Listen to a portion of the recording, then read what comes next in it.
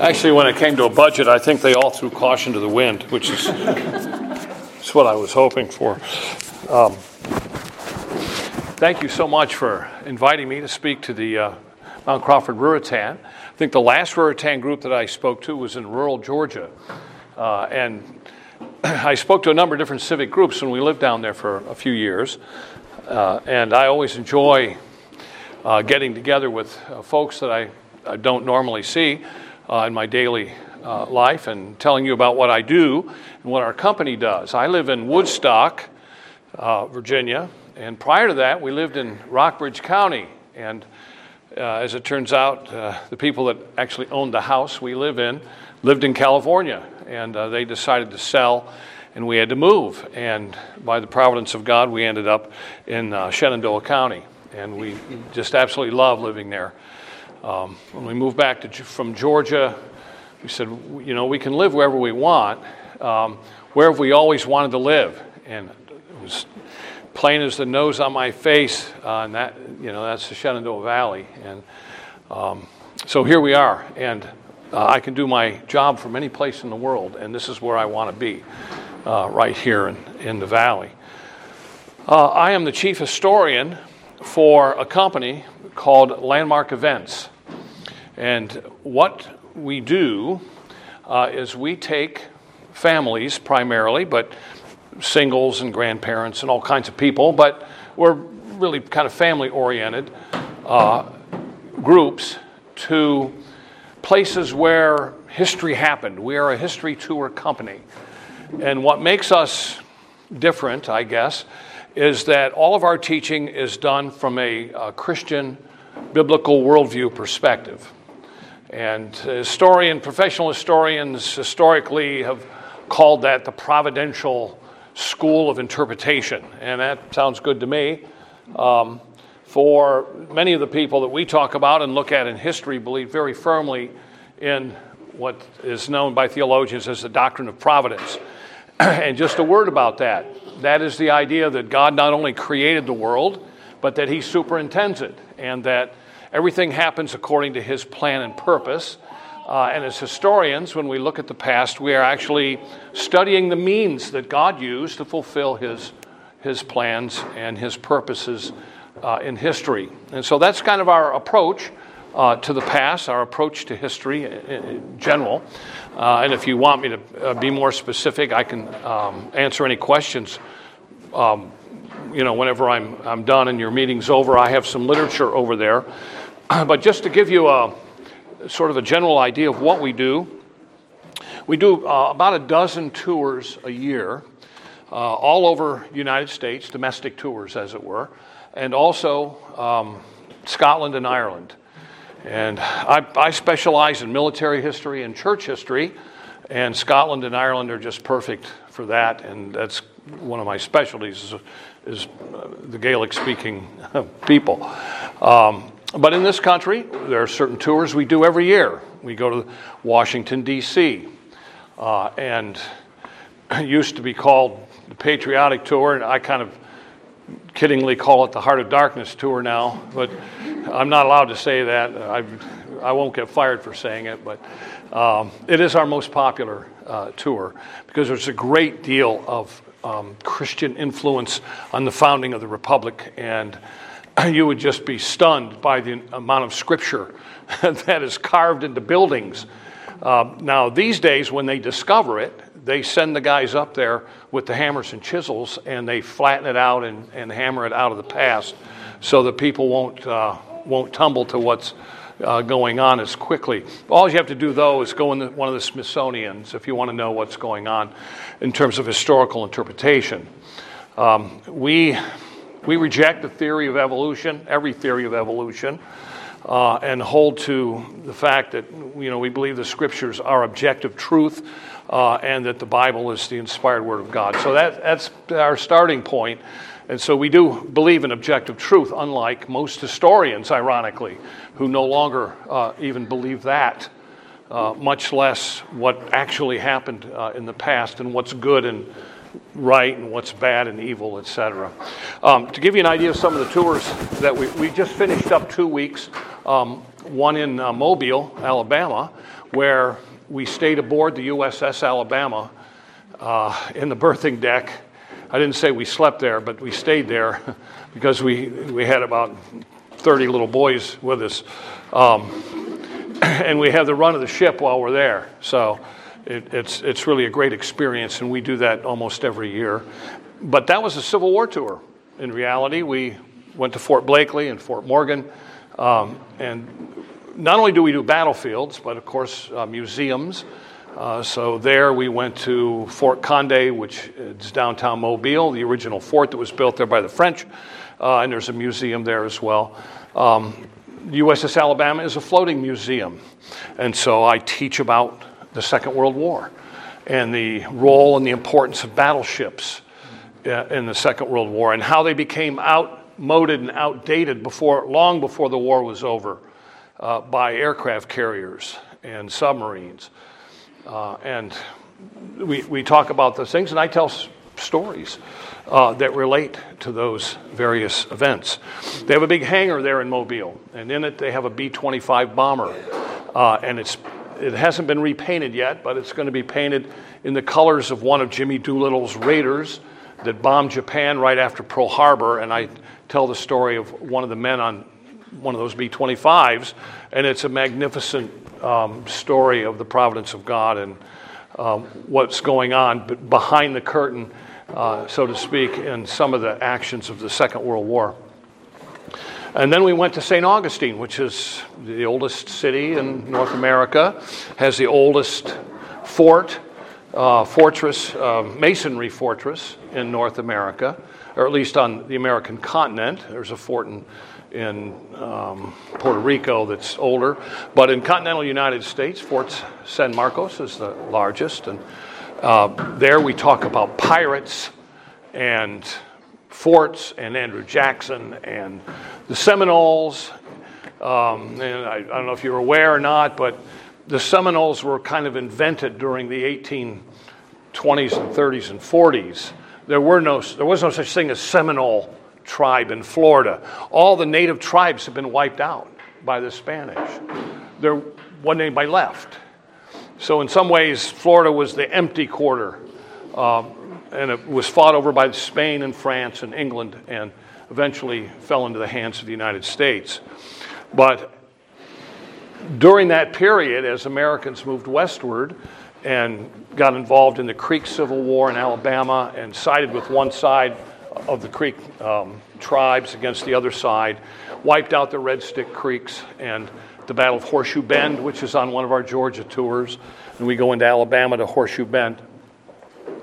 The survivors of that, the lower creeks that survived Horseshoe Bend, they went to Florida and lived in the swamps, and there they met runaway slaves, quite a few of them, primarily from Georgia.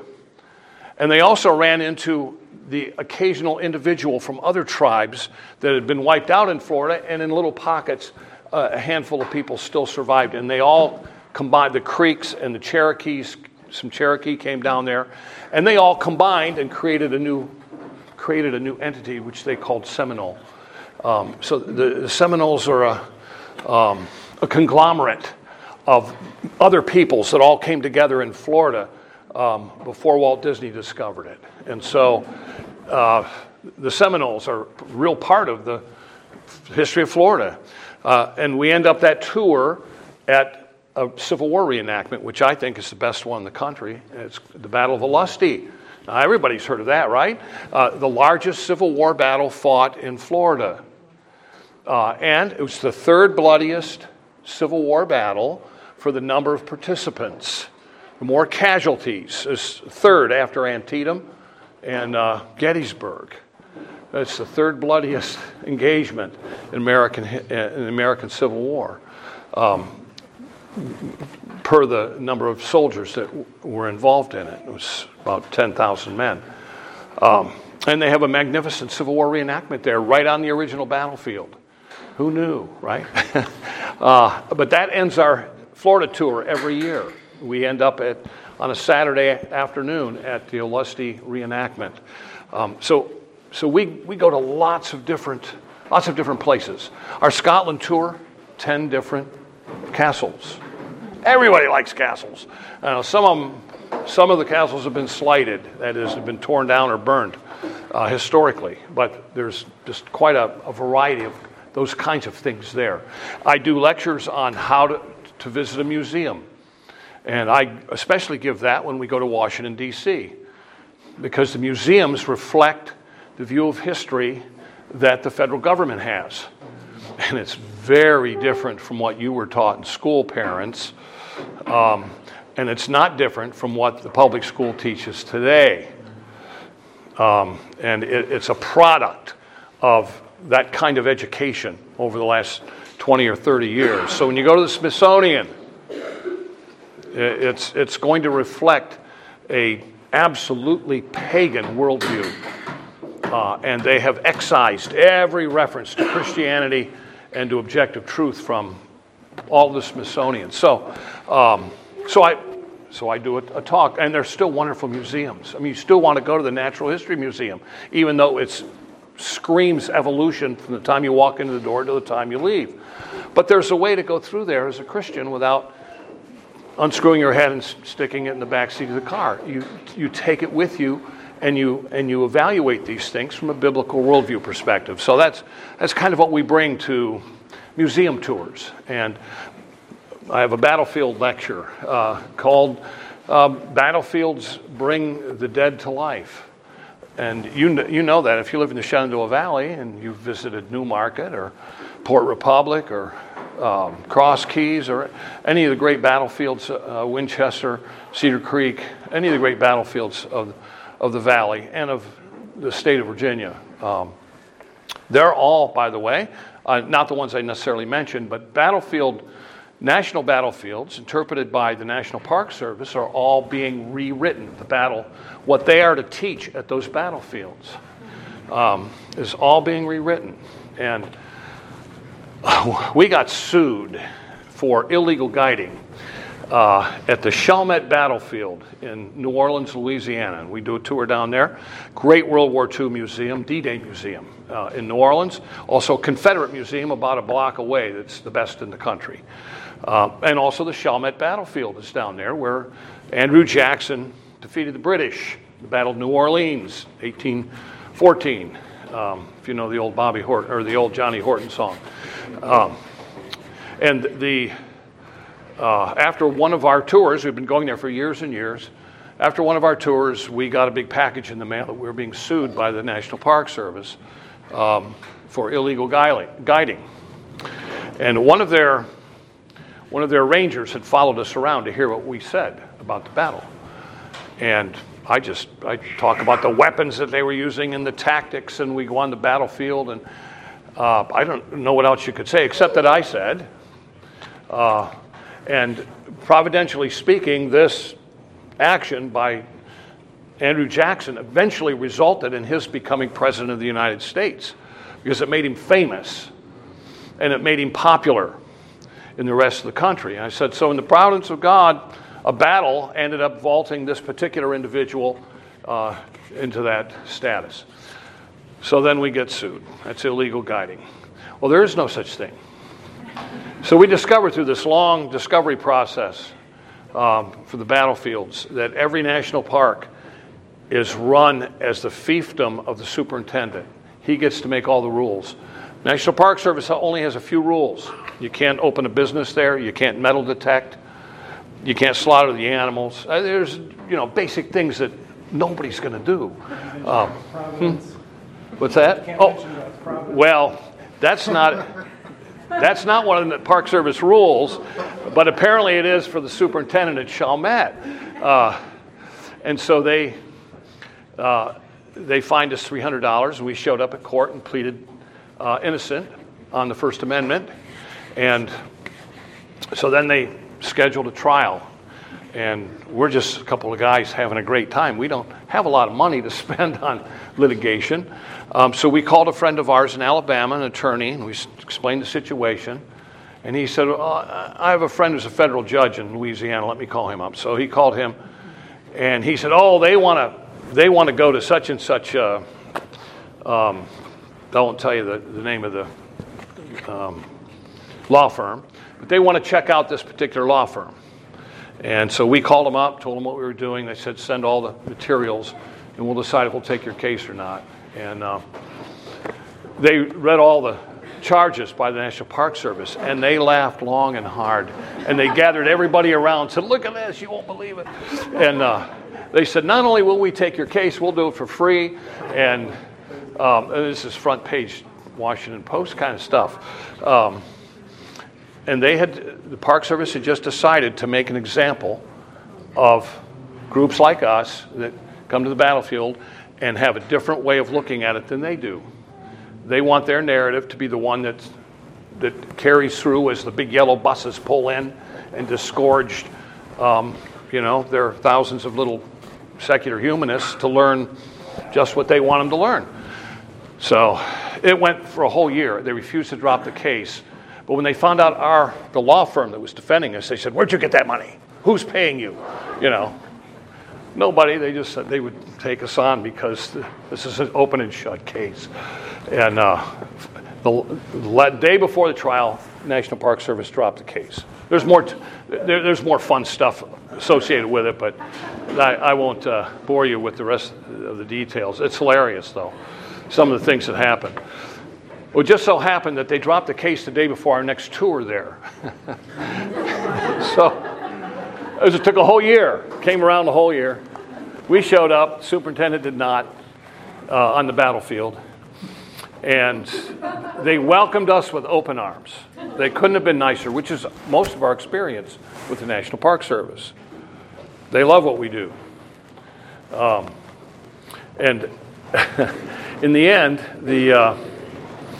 we went and did our normal thing. And a riverboat pulled up to the levee. Battlefield's protected by a big levee on the Mississippi. And paddle wheel steamer pulls up, all the tourists pour off, and the little girl from the National Park Service runs out to tell them the story of the Battle of New Orleans. And so our president, Kevin Turley, he sees what's going on. He wants to find out what they actually say. How is that different from what we do? So he just went and joined the group. And they didn't know him from Adam, and he just, well, not this Adam. And he got to hear what the National Park Service, how they interpret the Battle of New Orleans. And the little girl said, got all these people, tourists off the boat. They don't know their head from a hole in the ground, where they are or anything. So whatever she tells them, that's new. And she begins by saying, we at the National Park Service apologize to you. 30 years ago, the National Park Service, when they made this battlefield, they took down some cabins that we later found out were slave cabins. And that was the most important thing about this battle, was preserving the slave cabins. And she went on, and then she said, now the significance of this battle was, it's the first time women joined in the defense of the country with rifles in the battle line. Now, that's not the significance of the battle, folks. And it's also not true. She never said a single thing that was actually true.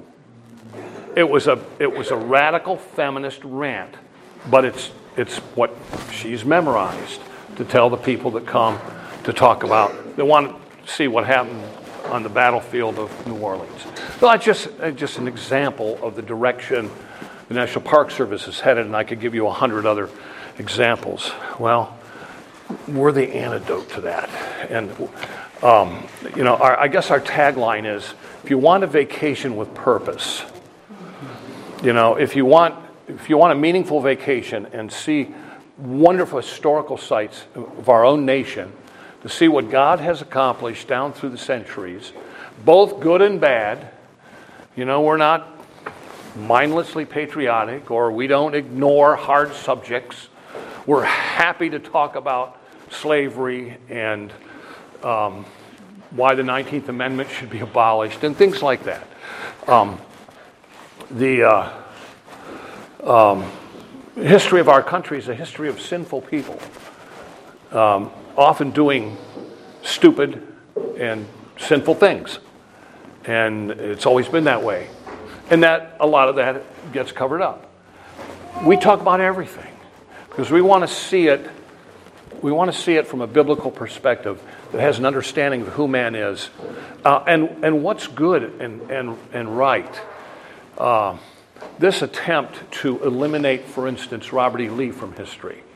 Nothing could be more insane than that. Because when you see historical figures, nobody's perfect. But some are more perfect than others and have set an example that is worth following.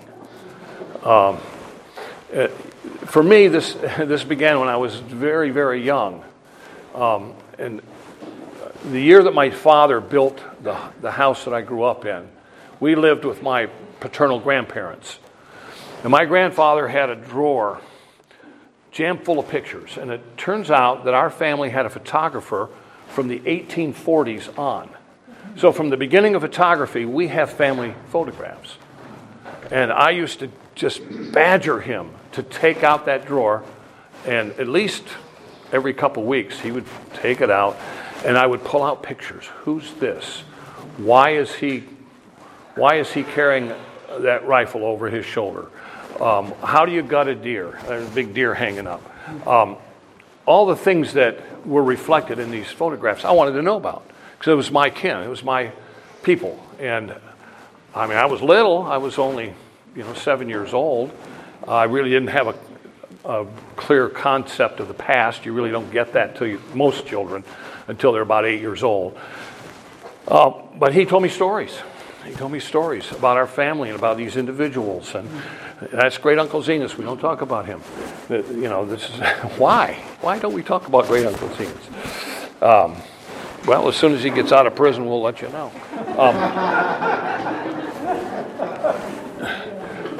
So they told me stories about, and I got a real sense of who I was and where I came from.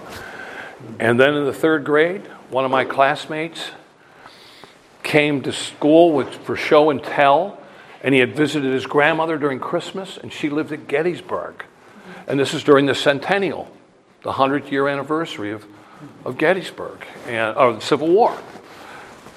And he had a bunch of postcards with soldiers on them. And they weren't dressed accurately, but it was the centennial, and they were portraying Northern and Southern soldiers at Gettysburg during that anniversary. And I took one look at that, and I went crazy, and I never looked back. And I ended up reading every book written on the Civil War that ever was, that I could get my hands on. And it wasn't long before they let me into the high school. And I was sixth grade. They let me into the high school library because I read everything that was in the junior high library and the elementary library, etc. And I fell in love with history and just the past. And then I had all of my teachers were World War II veterans. All of them. All the male teachers, and most of them were male. And my dad, all my uncles, all World War II veterans. And I didn't take it for granted. I wanted to know, and what a vast thing that is, vast subject. And I had a sixth grade teacher that was a veteran, and he brought in blood-stained helmets and things. And I said, when I grow up, I'm going to be you. I decided in the sixth grade that I was going to be a historian, and nothing was going to stop me, and nothing did. And I've been teaching for more than 50 years. I've been teaching American history. And now, over the last 15 years, I get to teach it where it happened. And there's nothing more exciting than that. And to see families get it, and to see children get really fired up about history and about the past. We always do a Virginia tour. I got 3 or 4 different Virginia tours that we do. And one coming up in April, and it'll be the Valley tour in April. But last year we called it, title of the tour was Confronting Tyranny Tour. And we did all the Virginia presidents, went to their homes. And I don't know how much you know about, just pick one, James Monroe. I personally think he's the least known of the Virginia presidents. And when it comes to looking at history from a providential perspective. And I told this story yesterday morning in an interview with a Colorado radio station who interviewed me for an hour for a curriculum that they're putting together, and it's going to have an hour on providence and the Revolutionary War. That was my topic. And so for an hour, I got to tell stories about the War for American Independence and Doctrine of Providence, and all about George Washington, who was a firm believer in providence and a Christian man of great depth. Unlike what the professors at William and Mary will tell you, just the opposite, but they're wrong. And so I talked about providential things, and one of my favorite stories. I said, tell us one of your favorite stories of providence in the Revolutionary War. And I don't know if this will be the last thing I say, may or may not be, but at least I'll tell you this one story. And you may already be familiar with it, but James Monroe was an 18-year-old student at William and Mary when the War for Independence broke out, or when the independence movement was getting underway in Williamsburg. And James Monroe was a patriot, and he wanted to do what he could do because he knew Virginia was going to be invaded. And so the entire student body of William and Mary went home and enlisted in the units around their homes. And James Monroe was no different. But because he had a year of college under his belt, they made him an officer. So he's a lowly lieutenant in a Virginia regiment, and he's already been through the New York campaign and through New Jersey, and now Washington and his army are in Pennsylvania.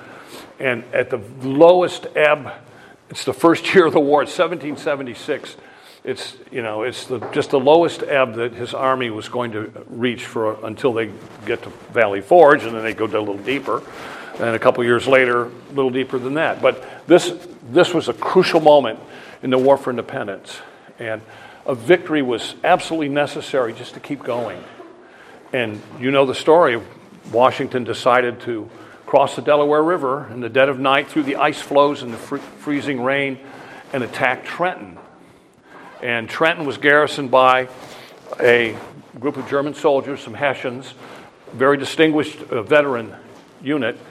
But Washington's going to descend on them with his whole army, which has shrunk down to just a couple thousand men. So as they're marching across the Pennsylvania countryside to get to the boats to cross over to New Jersey, Delaware River separates those two states. A bunch of dogs come screaming out of a farmhouse, and they're barking their brains out. The whole army's kind of trying to slip by quietly through the countryside. And the man who lives in the house comes running out, and he cusses out the soldiers, and he runs up to them and screams at them for rousing his dogs and stuff. And he finds out, well, these are Americans. He thought it was British soldiers, and he was cussing them to the high heavens. And his name was Dr. John Riker. And it just so happened that marching by was James Monroe, this 18-year-old college student from William and Mary, lieutenant with his company. And he goes up to Dr. Riker and says, now we're American soldiers. We're on our way down to the boats. We're going to cross the river, and we're going to attack the British soldiers at Trenton. And Dr. Riker said, well, why didn't you say so first? He said, I'm going to go with you. Who knows when you'll probably need my services somewhere along the line. So he runs in and gets his bag, puts on his coat and his hat, and he just throws in with the company commanded by James Monroe. Dr. Riker crosses the river, crosses the Delaware on the boats with everybody, and they march through the countryside, and they descend in two columns on Trenton. And the Germans wake up, and they run out, and they load their cannon, and they begin firing, and they form their battle lines, and the Battle of Trenton is on first thing in the morning on December 25th. And in the first volley, the commander of Monroe's regiment gets struck down. And so the men in his regiment just start milling around. They don't know what to do. Their commander has fallen, and it still isn't full light, and there's confusion and firing everywhere. And James Monroe, 18 years old, takes charge, takes control, leads the charge through the town. Hessians fire a second volley, and this time Monroe gets shot and severs an artery. And he goes down in the snow with his blood spurting out like this. And who was standing next to him when he gets hit? But Dr. John Riker, who picks him up, carries him into the house, puts a tourniquet on, puts field bandages on him, does a field operation, saves his life. Well, that 18-year-old college student is going to become the 5th president of the United States.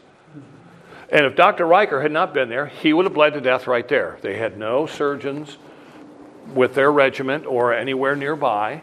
There wasn't anybody that would have known what to do, and he would have just bled to death on the streets of Trenton, and we never would be talking about him.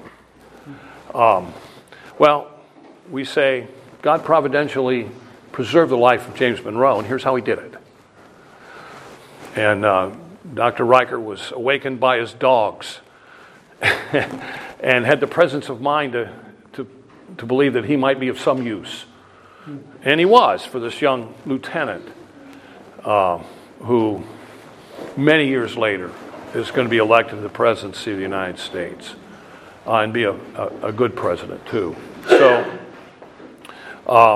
that's the sort of stories that lie in the fabric of American history wherever you go. Doesn't matter where you go. Doesn't matter what historical area it is. A few months ago, I guess last August, I was at a wedding in Duluth, Minnesota. Has anybody ever been to Duluth, Minnesota? I grew up there. Well, Minnesota. So I went to a wedding in Duluth, and I had a couple extra days there. And I thought, there's got to be something of historical interest somewhere around these parts. This is the coldest part of the known universe in the winter, but it was August. And some had to happen here sometime in the past. I'm interested in the history of any place. And lo and behold, that area is full of interesting history. I mean, enough for a tour. So when I came back, I put together a proposal. Duluth, Minnesota. The ace of aces in World War II for the United States was a guy named Richard Bong, B-O-N-G, and he was from near Superior, Wisconsin, which is just across the river. It's 5 minutes away from Duluth, but it's in Wisconsin. And there's a museum there dedicated to Richard Bong. He shot down 40 Japanese planes in World War II. He was the ace of aces, that's what he's called. And he has a whole wall at Wright-Patterson Air Force Base in Ohio. He has a whole wall in Georgia at Warner Robins Air Force Base because he was the greatest. And there's a fellow who just died about a month ago in Lexington. He was a member of our church when we lived in Rockbridge County, and he sat in the same seat every single Sunday he was there.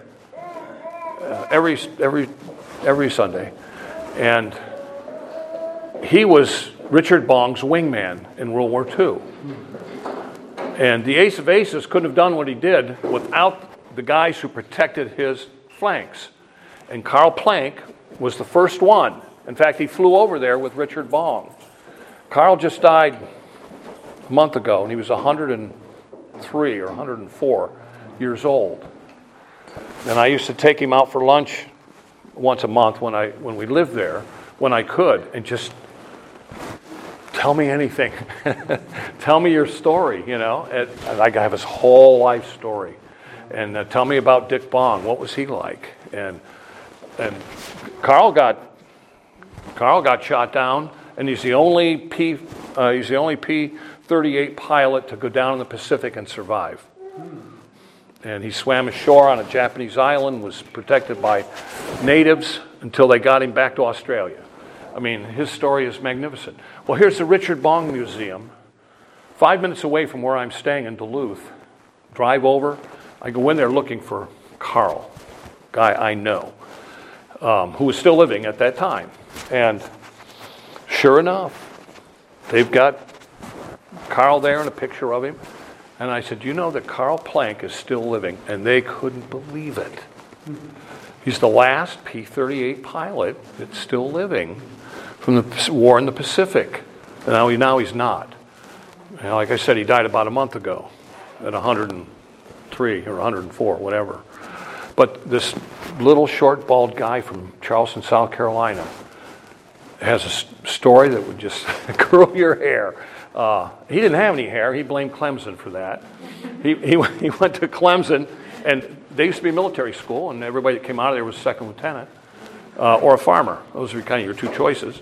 And he commissioned the day World War II started. And so he was the first one over to Australia in the P-38s. But he said when he went to Clemson, they cut all his hair off and it never grew back. And so everybody called him the old man. He's 21 years old. He's bald. He blames Clemson. You can't make these things up. And that's what we do. We go to places where these things happen. We meet people that were part of history whenever we can. When we go to New Orleans to the World War II Museum, we invite World War II veterans to come, and we throw them a big banquet at the end of the week. Now, there aren't any left of the guys that we have been taking there over the years. They've all died, except one in Florida, but he can't make the trip now. But we're surrounded. As Faulkner famously said, in the South, the past isn't even the past. When you start talking about the Wausau, it's immediate. We lived in Charles City County, Virginia for 20 years. And Charles City is between Williamsburg and Richmond. And it's a rural county. It's 80% black and Indian. And it's rural. It's all farms. Everybody owns their own land, and there's lots of interesting stories about living there. People are afraid of Charles City because it's such a high black population. But they don't need to, because it almost has zero crime, too, to go with it. It was a wonderful place to live. And our next-door neighbor was, his name was Harrison Tyler. And his grandfather, John Tyler, was President of the United States in 1843. Not his great-grandfather, his grandfather was President of the United States in 1843. Now, Harrison is still living, and he has Alzheimer's pretty bad. And he's about 90. But his father, Lyon Gardner Tyler, was the president of William and Mary, and he was born, his father was born in 1859. And so his father's father was president of the United States, John Tyler. He had 17 children, and this was number 16, was Lyon Gardner. And he didn't marry until the 1920s. So he was an older man when he got married, but he married a woman in her 30s. And John Tyler had married, his first wife had died in the White House, and he remarried a woman that was 20 years old. And he was 60-something. And they had 8 children. So he had 7 from the first wife, 8 from the next, something like that. Well, anyway, our next-door neighbor was born in the 1920s, like 1928, something like that, Harrison Tyler. He had 2 first cousins fall at the Battle of Gettysburg. I mean, first cousins. Think of your first cousins, and they're the same age as you. He had first cousins that were at Gettysburg as Confederate soldiers. They're defending Charles City County, Virginia. So the past isn't even past in some places. But that's rapidly dwindling due to the hostility to the South and the hatred of the South and the Southern history and the Southern past. And we are here to preserve it and to remember those things that are worth remembering, and it's mostly things worth remembering. And so that's what we do. We're landmark events. We've got a number of, we still have 10 tours ahead of us this year, including Scotland and Ireland. Our American History Tour in Washington, D.C. is in, I've got some tear sheets over there that give you the details of where we go and how we do it. It's like when we go to Washington, D.C., we also go to Mount Vernon. We go to Antietam Battlefield, where I worked there as a docent a few times, a long time ago. This is October 3rd through 6th, for instance. And there are two other historians that come along with me, Bernie Beal, whose ancestors sold the land that the Capitol was built on. There's a little plaque there, Mr. Beal, back in the 1700s. That's his direct ancestor. Did you get it back somehow and kind of kick out the... He doesn't want it back. And he's actually an evangelist and a historian of great powers. And he's with us for one day, and he's fantastic. And then Colonel John Eidsmoe, who's argued before the Supreme Court numerous times. And so he takes us into the Supreme Court and some of the other places. He's with us all week. He's fantastic also. So we do a lot of different things. We go to all the war memorials, certainly. And we scare people with our view of Abraham Lincoln, but we won't get into that today. So I'm going to stop now. I've bent your ear long enough. We have a website, landmarkevents.org, and it has all the information about us. I have a weekly history blog that I write. It's about 1,000 words. If you're interested in receiving that, it doesn't cost anything. Or in receiving our mailings, email mailings, a couple times a month. We tell people what we're doing and pass along interesting stuff. So I'll just leave this up here with a pen on it. And if you're interested in being on our email list, I'd be happy to add you in for the future. If you want to keep up with what we're doing, I've got one here. And you just put your name, your email address, and your zip code. Where we can tell how many people from certain regions that are interested. And if you have any questions, I'll be here as long as anybody else is here. If you want to talk about anything. Any questions at this point? You say you taught American history? Yes. Where did you teach? Well, I've taught at every level. I taught in a public high school many years ago, right out of college. And then I taught in a Christian high school 2 different times, in 2 different schools, unrelated. And I taught at the University of Dayton. I taught military history at UD in Ohio. And I taught at William & Mary, where I did my PhD work. And I've been a guest lecturer at a lot of different colleges and law schools and things like that over the years. And about the last 15 years, I've done the history tours. A lot of battlefields, a lot of churches, a lot of museums, historic homes, cemeteries. Oh, we love cemeteries. There are so many stories there. We were in Mobile, and, well, more so than St. Augustine. In Mobile, there are just all kinds of interesting people buried in Mobile. General Braxton Bragg, which had a rank equal to Robert E. Lee, and was just as important in the Army of Tennessee, but 10 times less competent.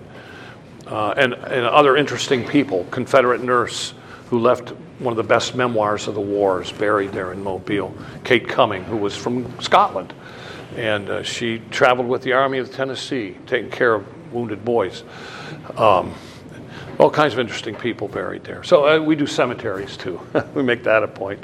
There's so many stories there. I just wanted to ask you, what did you find other than this pilot Wingman. What else did you find at Duluth, Minnesota that you might have enjoyed? Oh, they have an old iron ore ship that has been converted to a museum about all the shipping on Lake Superior. And, of course, the most famous one, does anybody know? The Edmund Fitzgerald. Gordon Lightfoot's song about the Edmund Fitzgerald sailed out of Duluth or nearby Duluth and went down in a storm. It's a tremendous story. But that's kind of representative of that whole industry. And that part of the country and the ores that were manufactured, or the ores that were dug out of the ground and then sent to the manufactories of the United States, powered the United States through World War II, and ever since. It's still a big industry there. There is a railroad museum, second to none, in Duluth. They've got about 10 big old engines, and it's if you like railroads. And and then they have a tour that goes up the shoreline of Lake Superior, where they tell the story of the railroads and the growth of the area on the railroad train, and you eat pizza and you go for like a 2-hour train ride, which is related to everything in the area historically. And then there's a lumber camp that's been turned into a historic site. It's a famous lumber camp. You go there, they've got lumber guys that that show you how the North Woods were tackled and how the people lived. And there's a zoo there as well for younger children. And we have a family that lives in Duluth that's been on 25 of our tours. That's how they decided to teach history to their children. We draw a lot of homeschool families, a lot, because they can go any time of the year. And so we go year-round. And that's a big hands-on thing. So anyway, there's a family that lives in Duluth, and they're going to have a big picnic at their home. They live out in the country. You don't have to go very far out of Duluth to live out in the country. And they do, and they have an estate. And they're going to have our whole group there for a big picnic at their home. And we always do Highland Games in places like that. The kind of Highland Games that you see in Scotland, we do them wherever there's Scotch-Irish as a theme. We do it. East Tennessee, in another month, we'll be down in East Tennessee. We do a Highland Games on our history tour, and then I speak at a homeschool convention that's held down there in Pigeon Forge. And so we always attach a 2-day history tour to homeschool conventions where I'm one of the speakers. And so, but we do a Highland Games on that one. And we always have flag races. And we're not embarrassed by the Confederate flag, by the way. So we don't care what names people call us. And we have a good time. Yes, ma'am.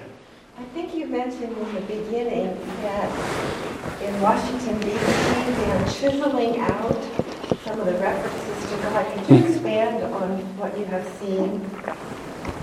Well, if you go to the Supreme Court, they haven't chiseled this out, but in the Supreme Court building, they have around the top of the Supreme Court, and inside too, they've got some bas-relief and sculpting and such, the great lawgivers. And, of course, preeminent among them and over them all is Moses in the giving of the law of God in the Scriptures. And then there are also Bible verses that are carved in buildings all over the place. And that's kind of, Bernie lives there, and that's his thing. He knows where they all are. And so in Congress, in the Capitol building, which we're not allowed to go into yet, people had a revolution and forgot to bring guns. How about that? January 6th. But they've closed it. They've closed the Capitol, and so we can't get in there. But there are all kinds of references in there, and each state gets 2 monuments inside the Capitol, and it's really up to the state as to who that's going to be. And we were in there one time a couple years ago. And we were in the crypt where Robert E. Lee used to be, but our last administration here got rid of our statues in Statuary Hall because they were men 50 times greater than anybody else that's ever served here, and they couldn't stand it. But the docent said, is anybody here from North Carolina? And people come from all over the United States on our tours. And so we had some North Carolinians, and they said, and that's governor of North Carolina over there, and they're getting rid of him. He was a slaveholder. He's going to be gone. He's a racist.